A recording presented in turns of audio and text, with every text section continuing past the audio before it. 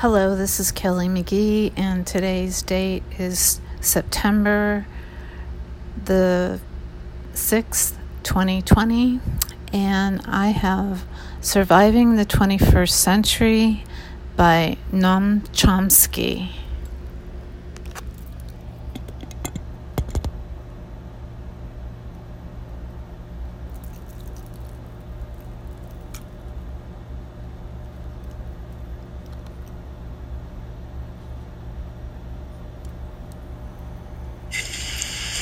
Well, welcome to you all. Welcome to those here in the Great Hall, to those in the Common Centre, to those in Queens, where we are live streaming this evening. Welcome to you all, and particularly, of course, welcome to Noam, as we know him, Noam Chomsky.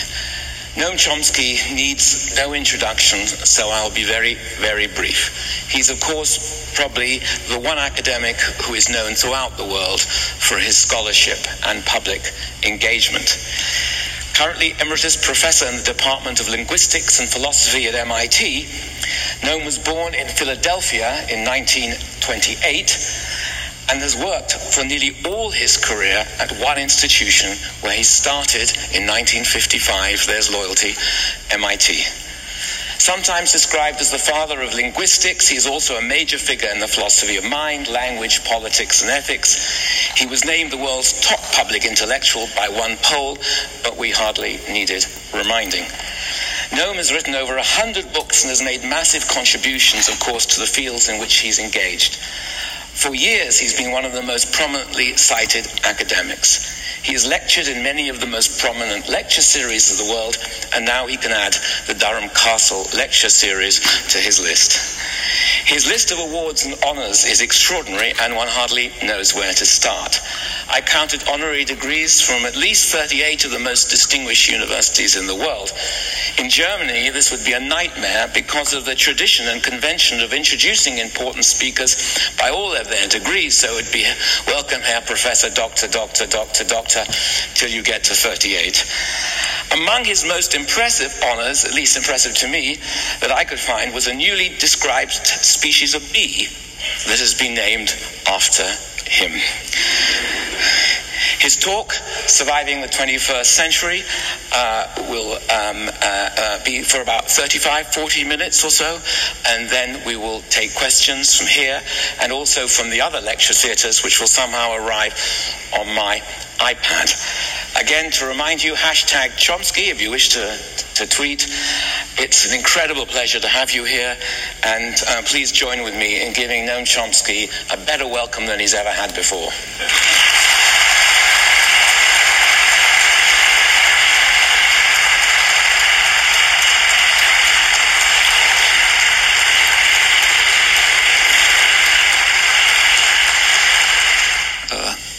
When I think about the announced title, Will We Survive the 21st Century, there is an irresistible image. It's the image of the proverbial lemmings marching towards the cliff, cheering their intrepid leaders. As we should all be aware, for the first time in history, humans are now poised to destroy the prospects for decent existence and much of life. The rate of species destruction right now is about at the level of 65 million years ago, when a huge asteroid hit the Earth, ended the age of the dinosaurs, opened the way for the proliferation of mammals.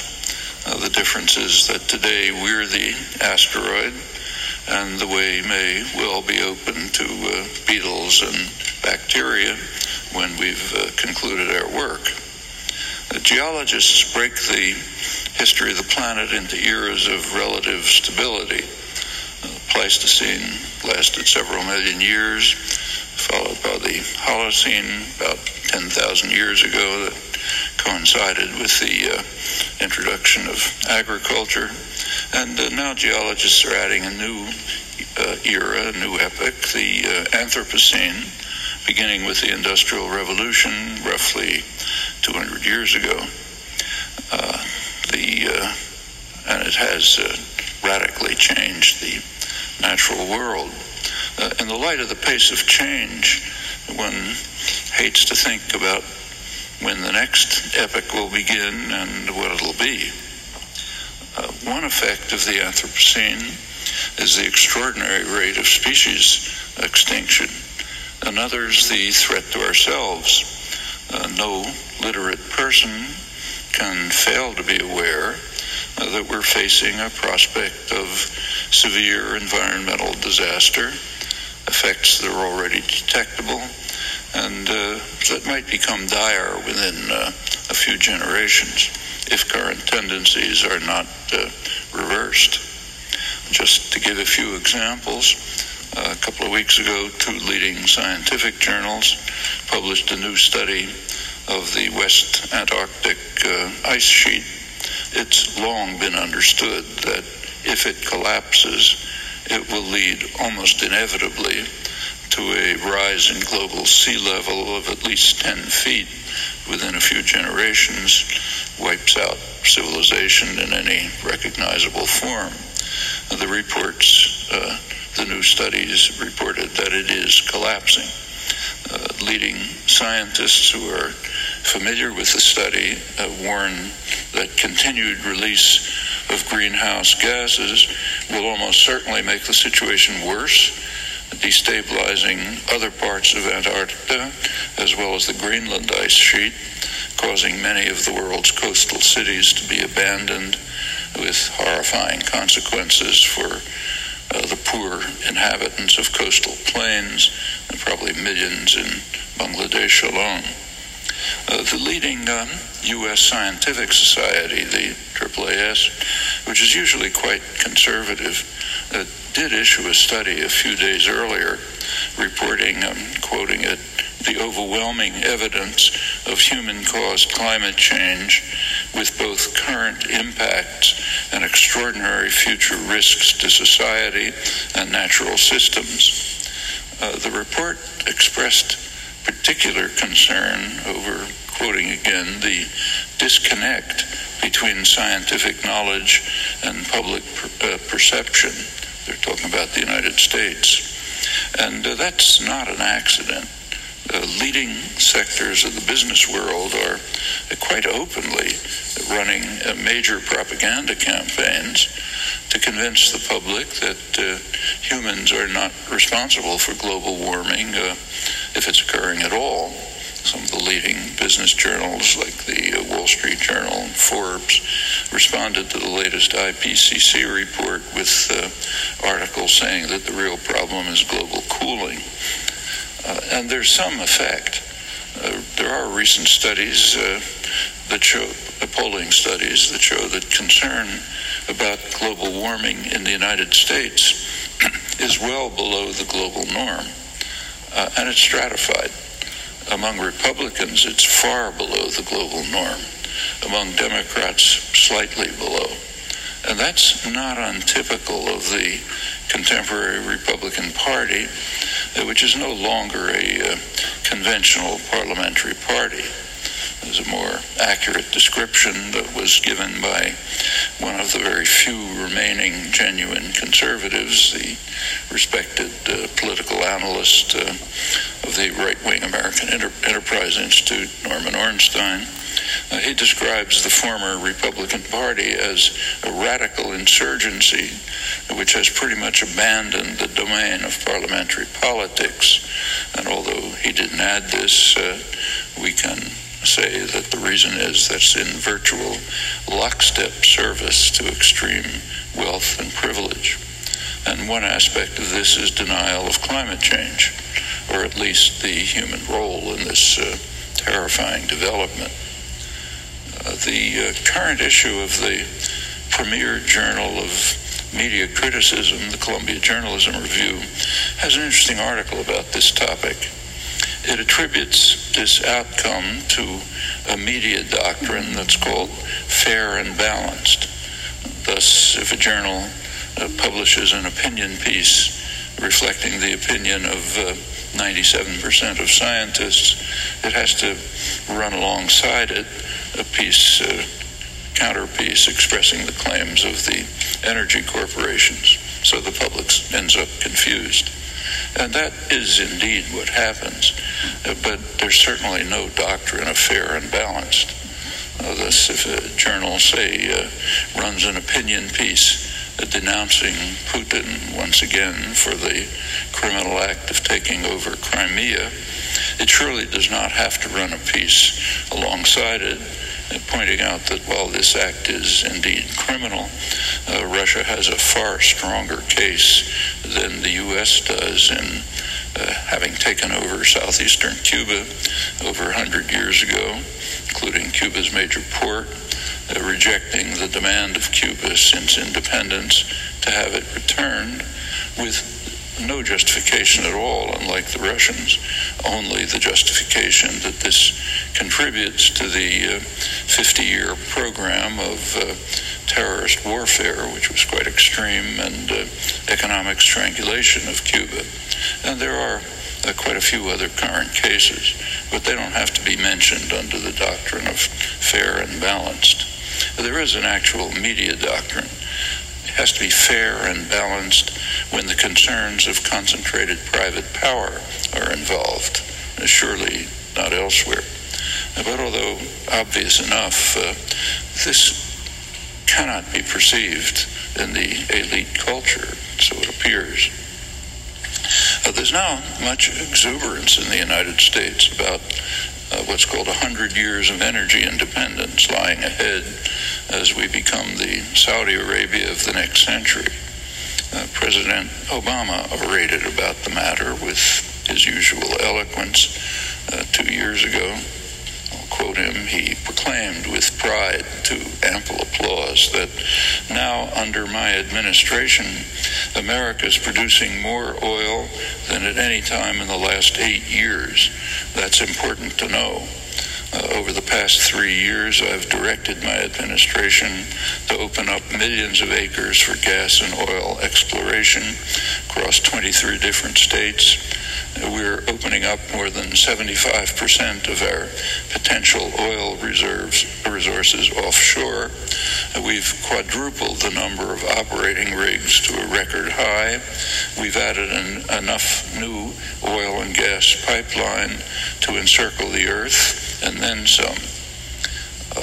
Uplifting. The applause tells us something important about our social and moral malaise. The president was speaking in Cushing, Oklahoma. That's an oil town, as he announced in greeting his appreciative audience. In fact, it's the oil town. It's described as the most significant trading hub for crude oil in North America.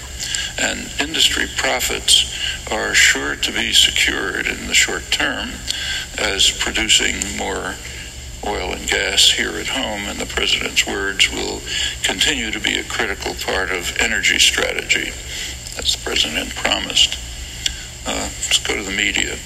A couple of weeks ago, the New York Times published an energy supplement, 8 pages, mostly euphoria about the bright future for the United States, poised to be the greatest producer of fossil fuels.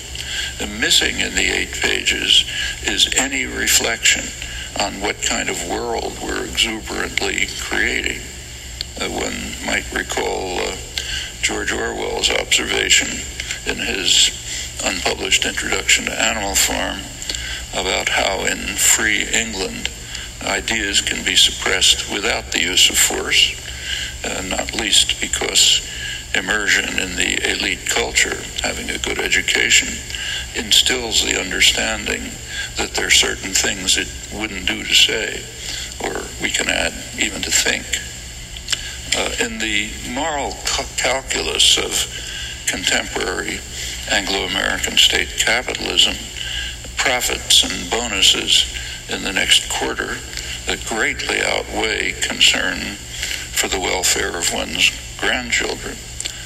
While much remains uncertain, we can assure ourselves with fair confidence that future generations will not forgive us for our silence and our apathy. We might, in fact, wish to consider a remarkable paradox of the current era. There are some who are devoting themselves seriously to try to avert impending disaster. In the lead are the most oppressed segments of the global population, those considered to be the most backward and primitive, the indigenous societies of the world, First Nations in Canada, Aboriginals in Australia, tribal people in India, and others like them. And in countries with influential indigenous populations like Bolivia and Ecuador, there are by now even legislative proposals, legislative recognition of rights of nature. The government of Ecuador actually proposed to leave their supplies of oil in the ground where they should be if the European countries would provide them development aid amounting to a small fraction of what they would sacrifice by not exploiting their oil resources. And of course, the European countries refused. They didn't bother asking the United States. While indigenous people are trying to avert the disaster, in sharp contrast, the race to the cliff is led by the most advanced, educated, wealthy, privileged societies in the world, notably North America, others not far behind, few exceptions like Germany, but not many. Unless there's a significant change of course, and soon, the prospect for decent survival is quite slim. And that's not all. For the past 70 years, we've been living under the threat of instant and virtually total destruction at our own hands. Those familiar with the shocking record, and if you're not familiar with it, I'd urge looking at it, but those familiar with it, and the record continues to the present, would find it hard to contest the conclusions of General Lee Butler. He's the last commander of the Strategic Air Command, which has responsibility for nuclear weapons. He writes that we have so far survived the nuclear age by some combination of skill, luck, and divine intervention, and I suspect the latter in the greatest proportion. It's actually a near miracle that we've escaped destruction so far, and the longer we tempt fate, the less likely it is that we can hope for divine intervention to save us from our folly. In this context, it's worth taking a close look at the factors that drive policy. There is a received standard version. It's common to academic, scholarly discourse, public discourse, diplomatic commentary. So I'll just quote a few leading figures, but it's almost universal. Take, say, George Kennan, one of the creators of the modern world. According to him, government is created to assure order and justice internally and to provide for the common defense. Coming to the present and the current issue of the journal National Interest, leading realist scholar John Mearsheimer formulates the doctrine as holding that the structure of the international system forces countries concerned about their security to compete with each other for power. Leading scholar of U.S. Middle East policy, William Quandt, also long diplomatic experience, writes that the driving force of U.S. policy is to ensure security and well-being of the population, and so on, pretty much endlessly. We can put aside the standard pieties about justice and well-being of the population. What is emphasized throughout is concern for security, which sounds plausible enough, but there's a few unanswered questions. For example, security for whom? Well, one answer is security for state power. There are many illustrations of that. So take a current one from a couple of days ago. The United States agreed, and this is unusual, to support a Security Council resolution calling on the International Criminal Court to investigate war crimes in Syria. But there was a proviso. No inquiry will be tolerated into possible war crimes by Israel or, of course, by the United States. That's the explicit proviso, and it's routine. The United States is uniquely self-immunized from the international legal system. It's a very interesting topic. I don't have time to pursue it, but it does illustrate the importance of protecting the security of the state, security of state power. To protect the security of state power from whom? Well, enemies, of course, but who are the enemies? It turns out that one prime enemy is the domestic population.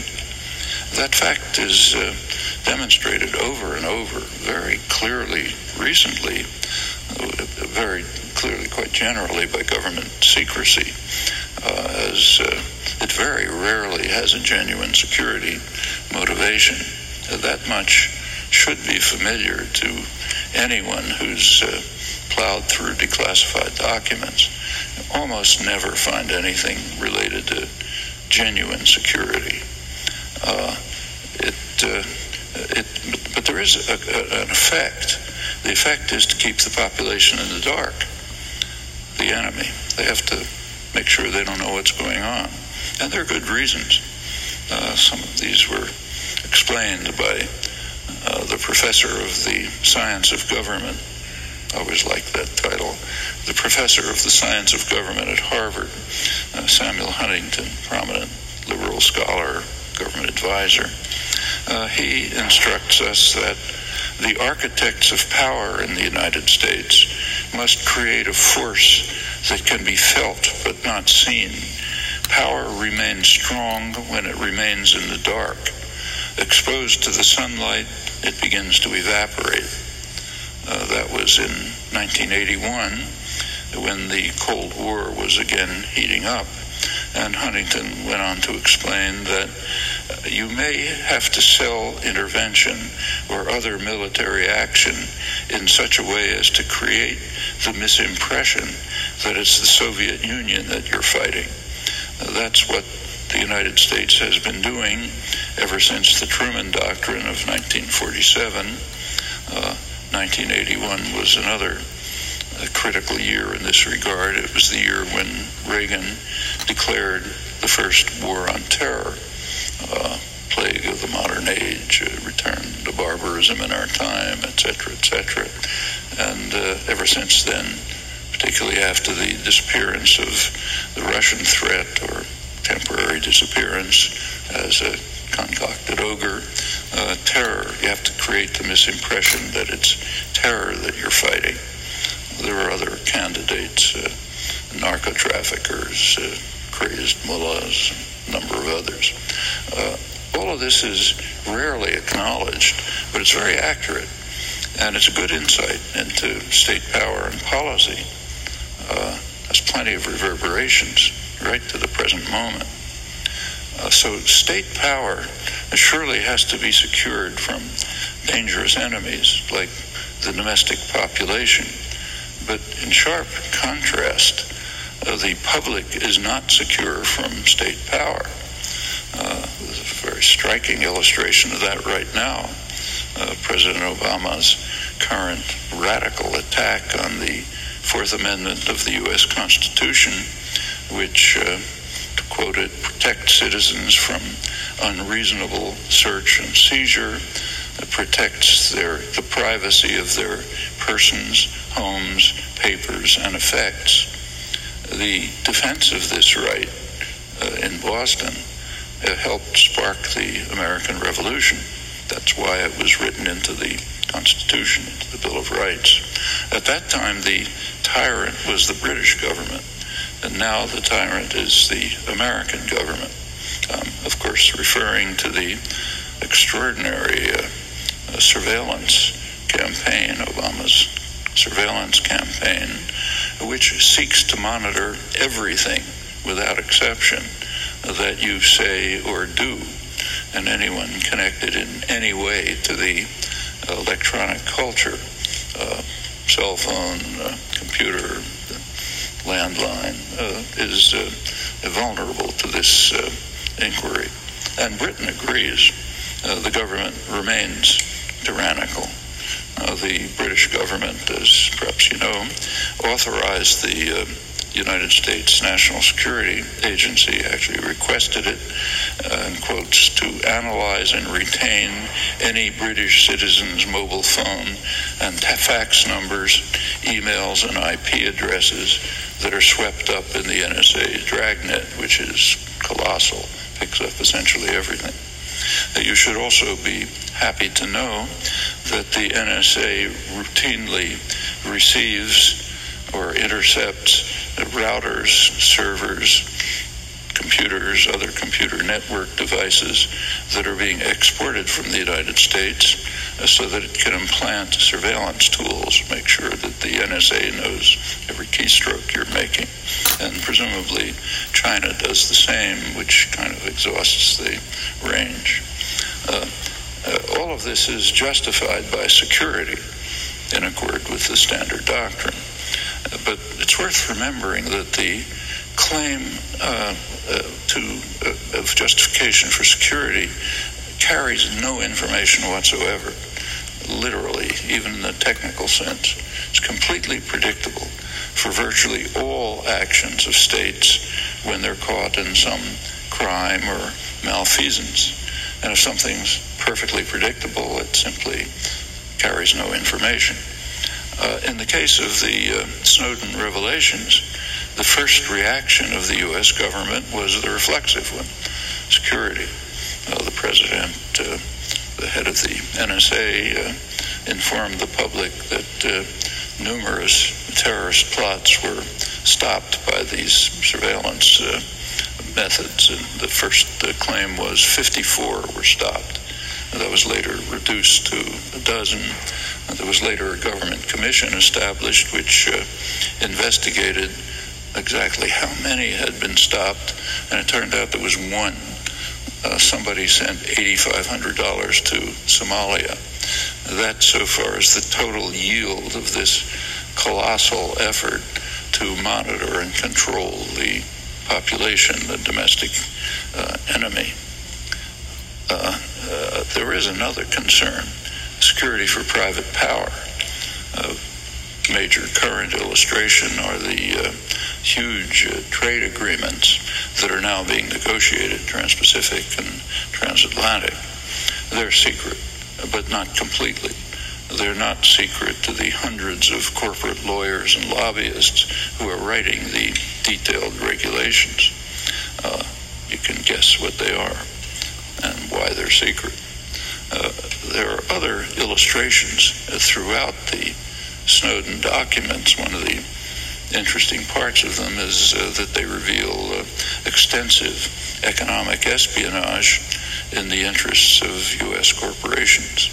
Actually, when this is brought to the attention of the government, they say, well, we don't choose particular corporations, which is correct. It's just the general corporate sector that has to be, whose security must be protected by state intervention. Well, there are other examples. There are actually too numerous to mention, and they shouldn't be surprising.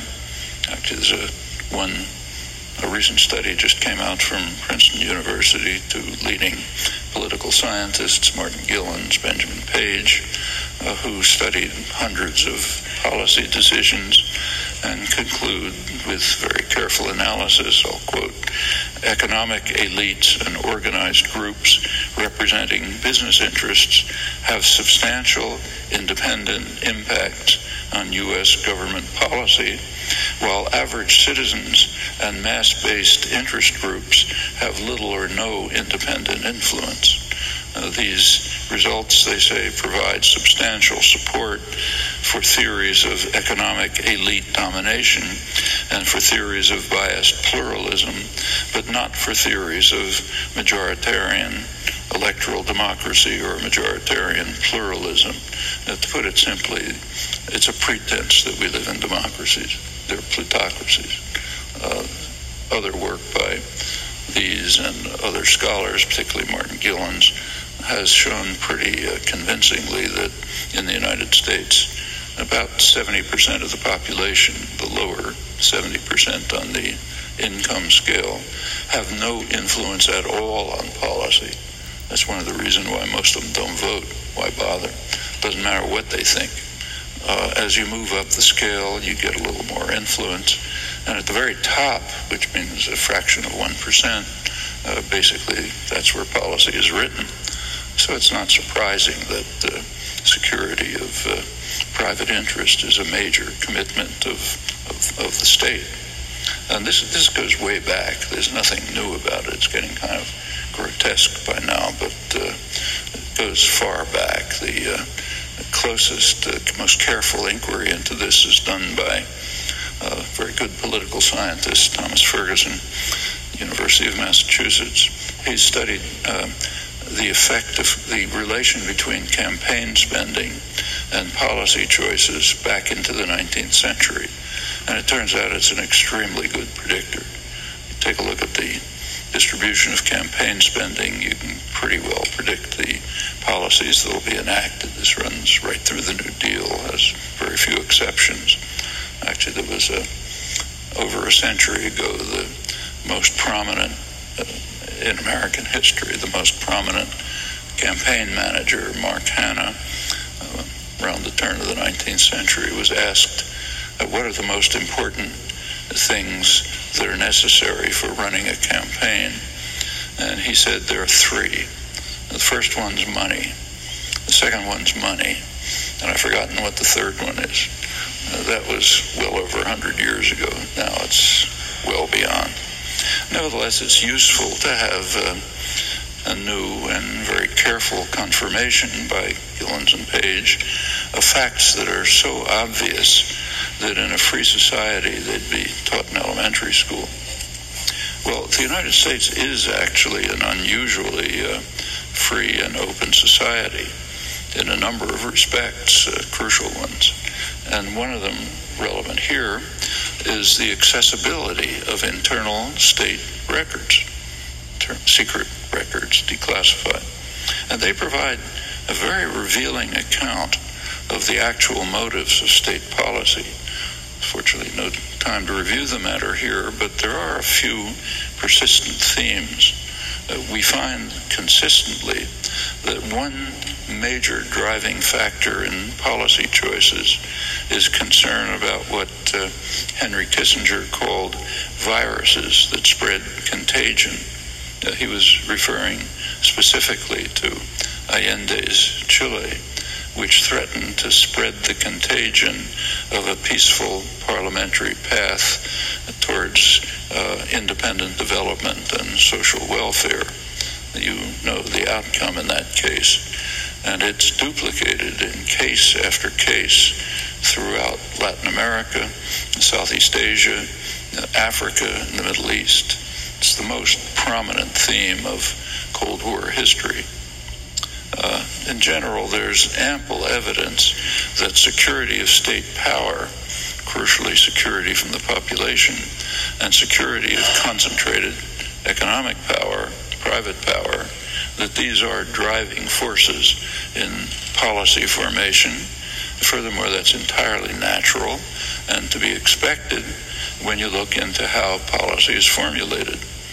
Of course, it's not quite that simple. There are some interesting cases, some quite current, in fact, when these commitments conflict. It's interesting to see what happens in those cases. But this is an extremely good first approximation and radically opposed to the received standard doctrine, what you're taught and what you read. Well, let's turn to another question. What about security of the population? It's very easy to demonstrate that this is at most a marginal concern of policy planners. So take two very prominent examples, two I mentioned, global warming and nuclear weapons, both dire threats to the security of the population. turn to state policy. In both cases, it systematically attempts to accelerate the threat in the interests of its primary concerns: protection of state power and protection of concentrated private power, namely the power that largely determines state policy. In the case of global warming, the conclusion is too obvious even to tarry on, so I'll drop it. But it's quite instructive to see that even instant destruction by nuclear weapons has never ranked high among the concerns of state authorities. And the record reveals that quite clearly. So let me run through a few examples. Start in the early days of the atomic age, around 1950. At that time, the United States was overwhelmingly powerful and enjoyed remarkable security. There was nothing like it in history. It controlled the Western Hemisphere, controlled both oceans, controlled the opposite sides of both oceans, had half the world's wealth, just incomparable power and security. Actually, there was a potential threat. ICBMs with hydrogen bomb warheads. They didn't exist at the time, but it was a potential threat. There is a standard scholarly review of nuclear policies. It's undertaken access to high-level sources, declassified documents, by McGeorge Bundy. He was the National Security Advisor for Kennedy and Johnson administrations, former Harvard dean. And he writes that, I'll quote him, "The timely development of ballistic missiles during the Eisenhower administration, the 50s, is one of the best achievements of those 8 years. Yet it is well to begin with a recognition that both the United States and the Soviet Union might be in much less nuclear danger today if these missiles had never been developed." And he then adds an instructive comment. He says, "I am aware of no serious contemporary proposal in or out of government that ballistic missiles should somehow be banned by agreement." So in short, there was apparently no thought of trying to prevent the sole serious threat to the United States, the threat of instant, utter destruction. And this striking fact merits barely a phrase in this massive, standard, comprehensive history, and it's also passed unnoticed. Well, could it have been prevented? Can't be sure, of course, but there are some indications that it might have been possible. One suggestive indication is a remarkable proposal by Stalin in 1952. He offered to permit Germany to be unified with free elections, which of course the communists would lose, but on one condition, that it not join a hostile military alliance. That's hardly an extreme condition if you look at the history of the preceding half century.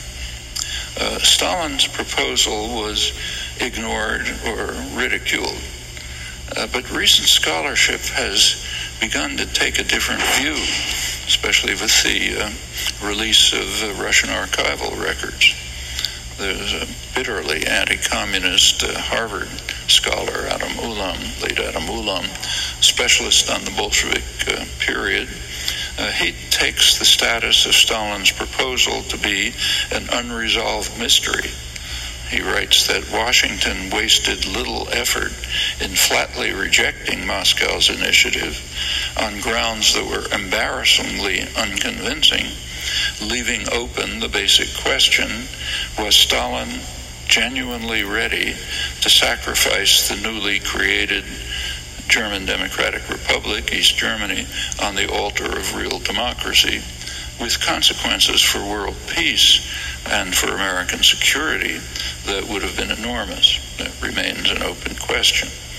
One of the most prominent Cold War scholars, Melvin Leffler, has reviewed recent research in Soviet archives, and he writes that many scholars including him, were surprised to discover that Lavrenti Beria, the sinister, brutal head of the secret police, proposed that the Kremlin offer the West a deal on unification and neutralization of Germany, agreeing to sacrifice the East German communist regime to reduce East-West tensions, and of course, for them, improve internal political and economic conditions, opportunities that were squandered by the West in favor of securing West German participation in NATO.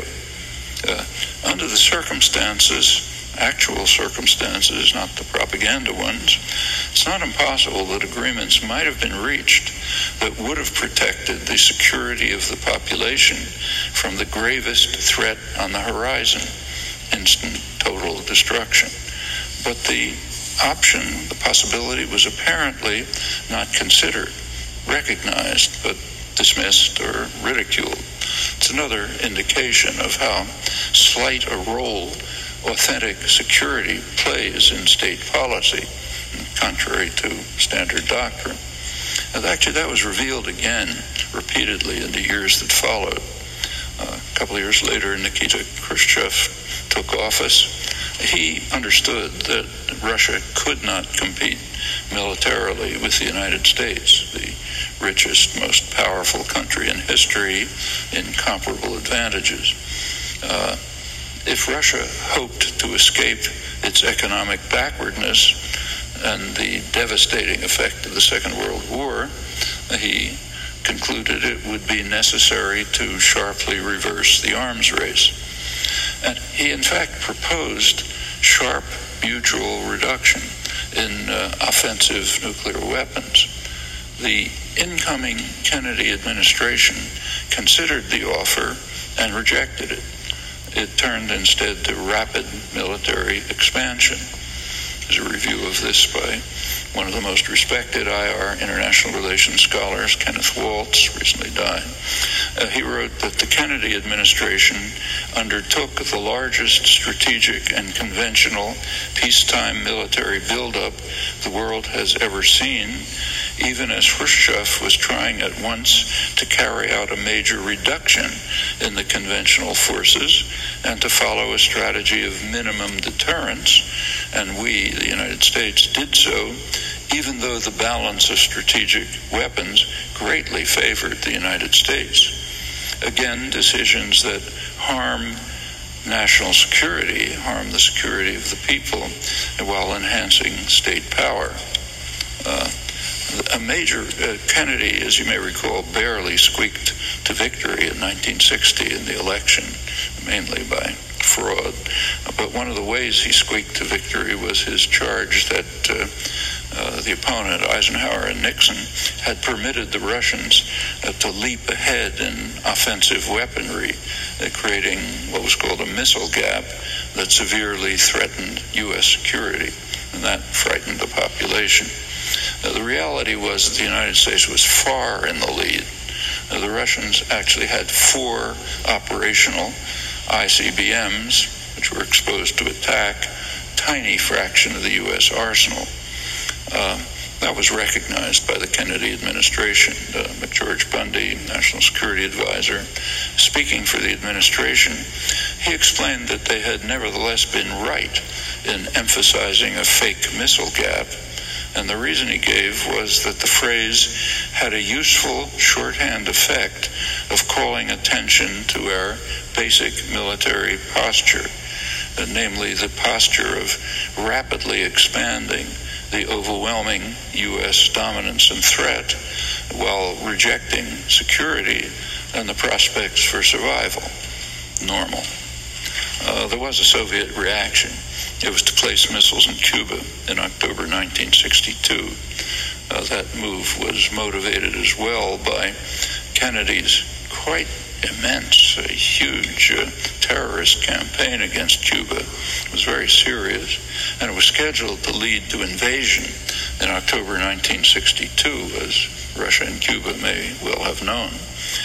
That brought us to what historian Arthur Schlesinger called the most dangerous moment in history, and it was extremely dangerous. The crisis peaked in late October 1962, October 26th, 27th. Kennedy then received a secret letter from Khrushchev offering to end the crisis by simultaneous public withdrawal of Russian missiles from Cuba and U.S. Jupiter missiles from Turkey.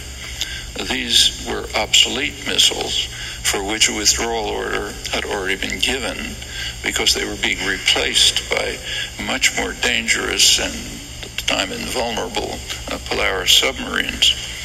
So that was the offer. Russia would remove the missiles from Cuba. The U.S. would continue to remove missiles which are already being withdrawn because they're being replaced by more dangerous ones. Kennedy's subjective estimate was that if he refused, the probability of nuclear war would be a third to a half. That's a war that would have destroyed the northern hemisphere, according to President Eisenhower's warning. Kennedy refused.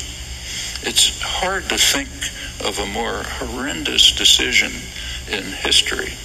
And worse, he's greatly praised for it, for his cool courage, his statesmanship.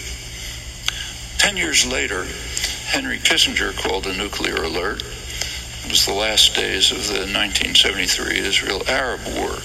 And there was a purpose. The purpose was to warn the Russians not to interfere with his delicate diplomacy.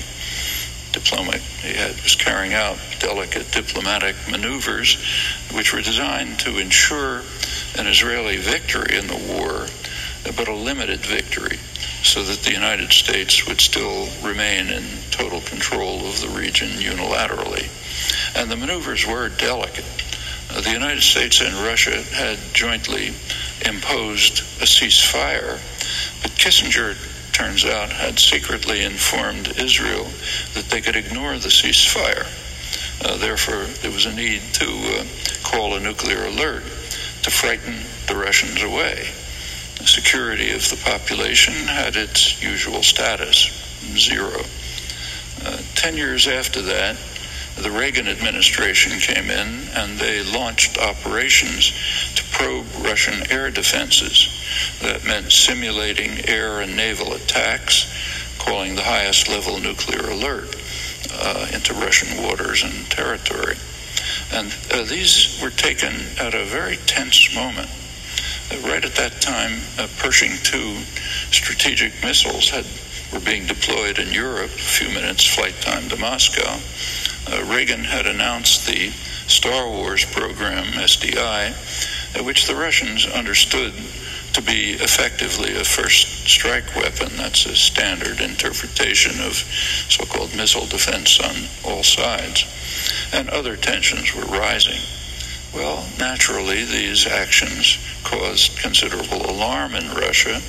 Unlike the United States, Russia is quite vulnerable, repeatedly been invaded and practically destroyed.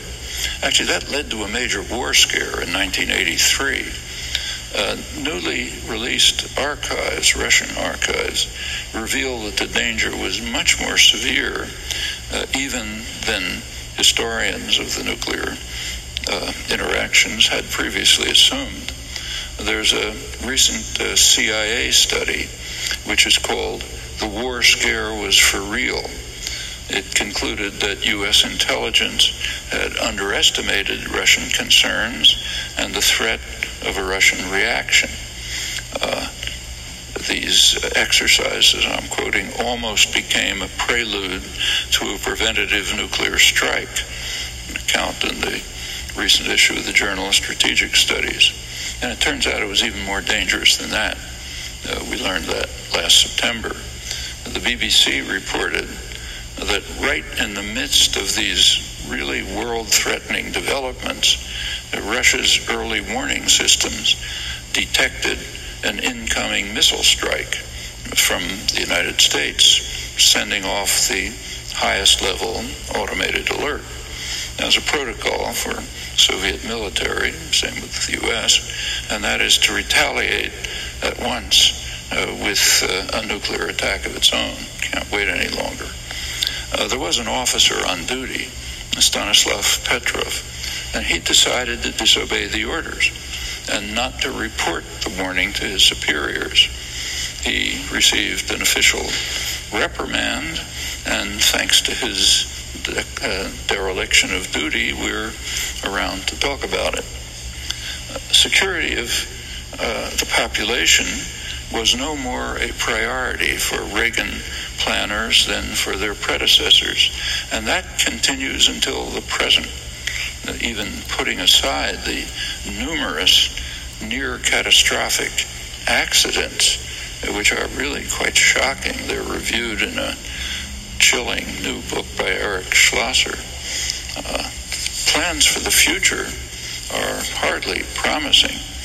U.S. Congressional Budget Office just reported that the U.S. nuclear arsenal will cost $350 billion over the next decade, and that costs of expanding and modernizing it will quadruple from 1924 to 1930.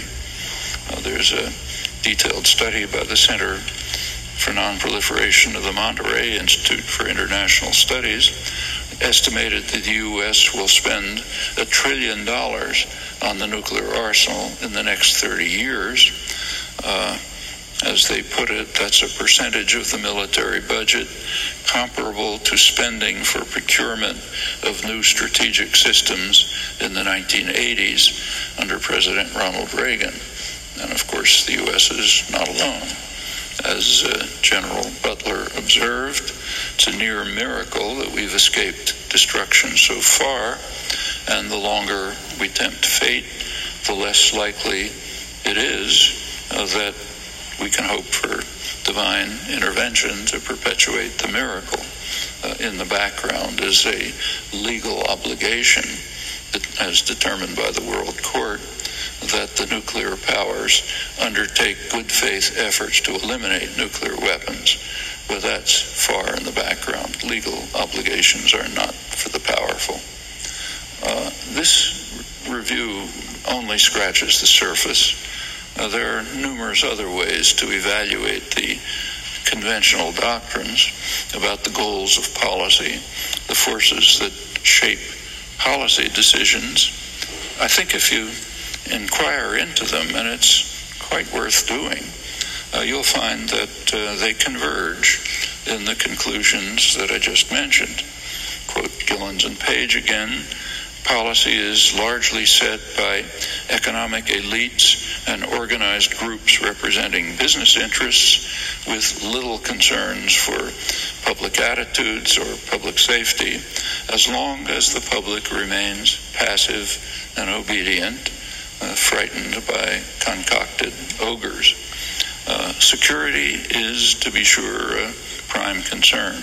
Security of power and profit, not security of the population, marginal concern. These have never been small problems, and that's particularly true right now. So let me end by stressing again that what we should all know very well, we now face the most ominous decisions in human history. There are many problems of the world, but two are overwhelming in their significance: environmental destruction and nuclear war. For the first time in history, we face the prospects of destroying the possibility for decent existence, and not in the distant future. And for this reason alone, it's imperative to sweep away the ideological clouds, face honestly and realistically the question of how policy decisions are made in our societies and what we can do to alter them before it's too late. Thanks.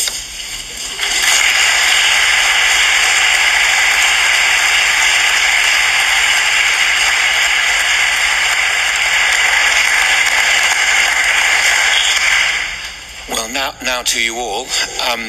I'd like to take questions in clusters of 3 so that we can get a few remarks out. I'll take 3 from the Great Hall now before we go to other lecture theatres and bring them in. So do I see any hands? We have a roaming mic and you'll need it. So there's a gentleman at the back there. Sorry. Hi, Mr. Chomsky, Paris Katsinas, on behalf of the Greek Editors Journal and on behalf of the ex-Greek BBC. I had many questions to ask you. Can you put the mic just do I need to away from your away from me? Sorry for the feedback. Can you hear me clearly? Yes. Thank you.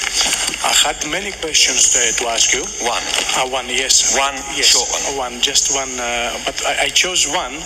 Many people told me to ask you, but I chose the question of a 55-year-old doorman. He works in the doors here in the clubs in Newcastle. It's a very simple question, and I would like your answer, please, sir. And this gentleman asked me, why politicians lie? Okay, well, that's a straightforward question. Why politicians lie? Yes, we'll come back to that rather brutal question. Let's just take from the back. Anyone? Let's go right to the back. Thank you, Dr. Chomsky. You talked quite a bit about how governments seek to perpetuate their own power, even if it's directly against the interests of their own people. And you listed a bunch of examples about how the US government has done so through expanding militarily. How important do you feel is a military-industrial complex whereby private corporations seek to expand and provide military equipment to the government? How important do you feel that is in causing this problem? Do you have that question? Yeah, okay. We'll move on. It's all men so far. Surely we can do better than that. Yeah, come down here. I was wondering, you talked about the role of the media in sort of perpetuating a gap between public knowledge and scientific knowledge. And I wondered if you thought that, the growing force of the internet and the power of any person to reach a worldwide audience might do something to negate that and to try and improve that and sort of narrow that gap. Do you want to put that into a short question? Go on. I wondered if you thought that through the internet, people might be able to narrow the gap between scientific knowledge and public knowledge. Can the internet narrow the gap between, ideology and knowledge, as it were? All right, let's take those 3 to begin with. Well, I think that relates to the first question, why politicians lie. The simple answer is because we let them. We have the power to prevent it. But if you don't use the power, if you sit back and say, I don't care, then they'll lie. And they have good reasons to. I mean, would it make sense for Tony Blair, say, to stand up now and say, please set up a war crimes tribunal to try me for the supreme international crime of aggression? Would that make sense? Or for him to say, please throw me out of my position as a special representative for the Middle East Quartet because I'm doing absolutely nothing for peace but enriching myself? Or would it make sense for, and you can run down the line, there's very good reasons either to lie or just not to tell the truth. If politicians told the truth, I think, you decide for yourselves, I think they would be saying what I was just talking about. They would be saying, we don't care at all about your security or your safety or your survival. We care about our power and about the power of the concentrated domestic power, which in our societies means basically the corporate sector. Now, it's not 100% the case, of course, but it will be, there's a strong tendency for it to be the case for the people who reach the top. That's how they reach the top. But the real answer is we let them. And that's up to, we're talking about ourselves now. Good to look into the mirror. Can the internet help? It's one of the ways in which the general population can try to counter the extraordinary power of mostly concentrated economic power. But again, only if you use it. And you could say this as it's true whether there's an internet or not. The internet does offer some new options. It also offers new options for controlling and suppressing. Technology pretty much tends to be neutral. You can use it to liberate, you can use it to oppress, and the answer to which happens is in our hands. The military-industrial complex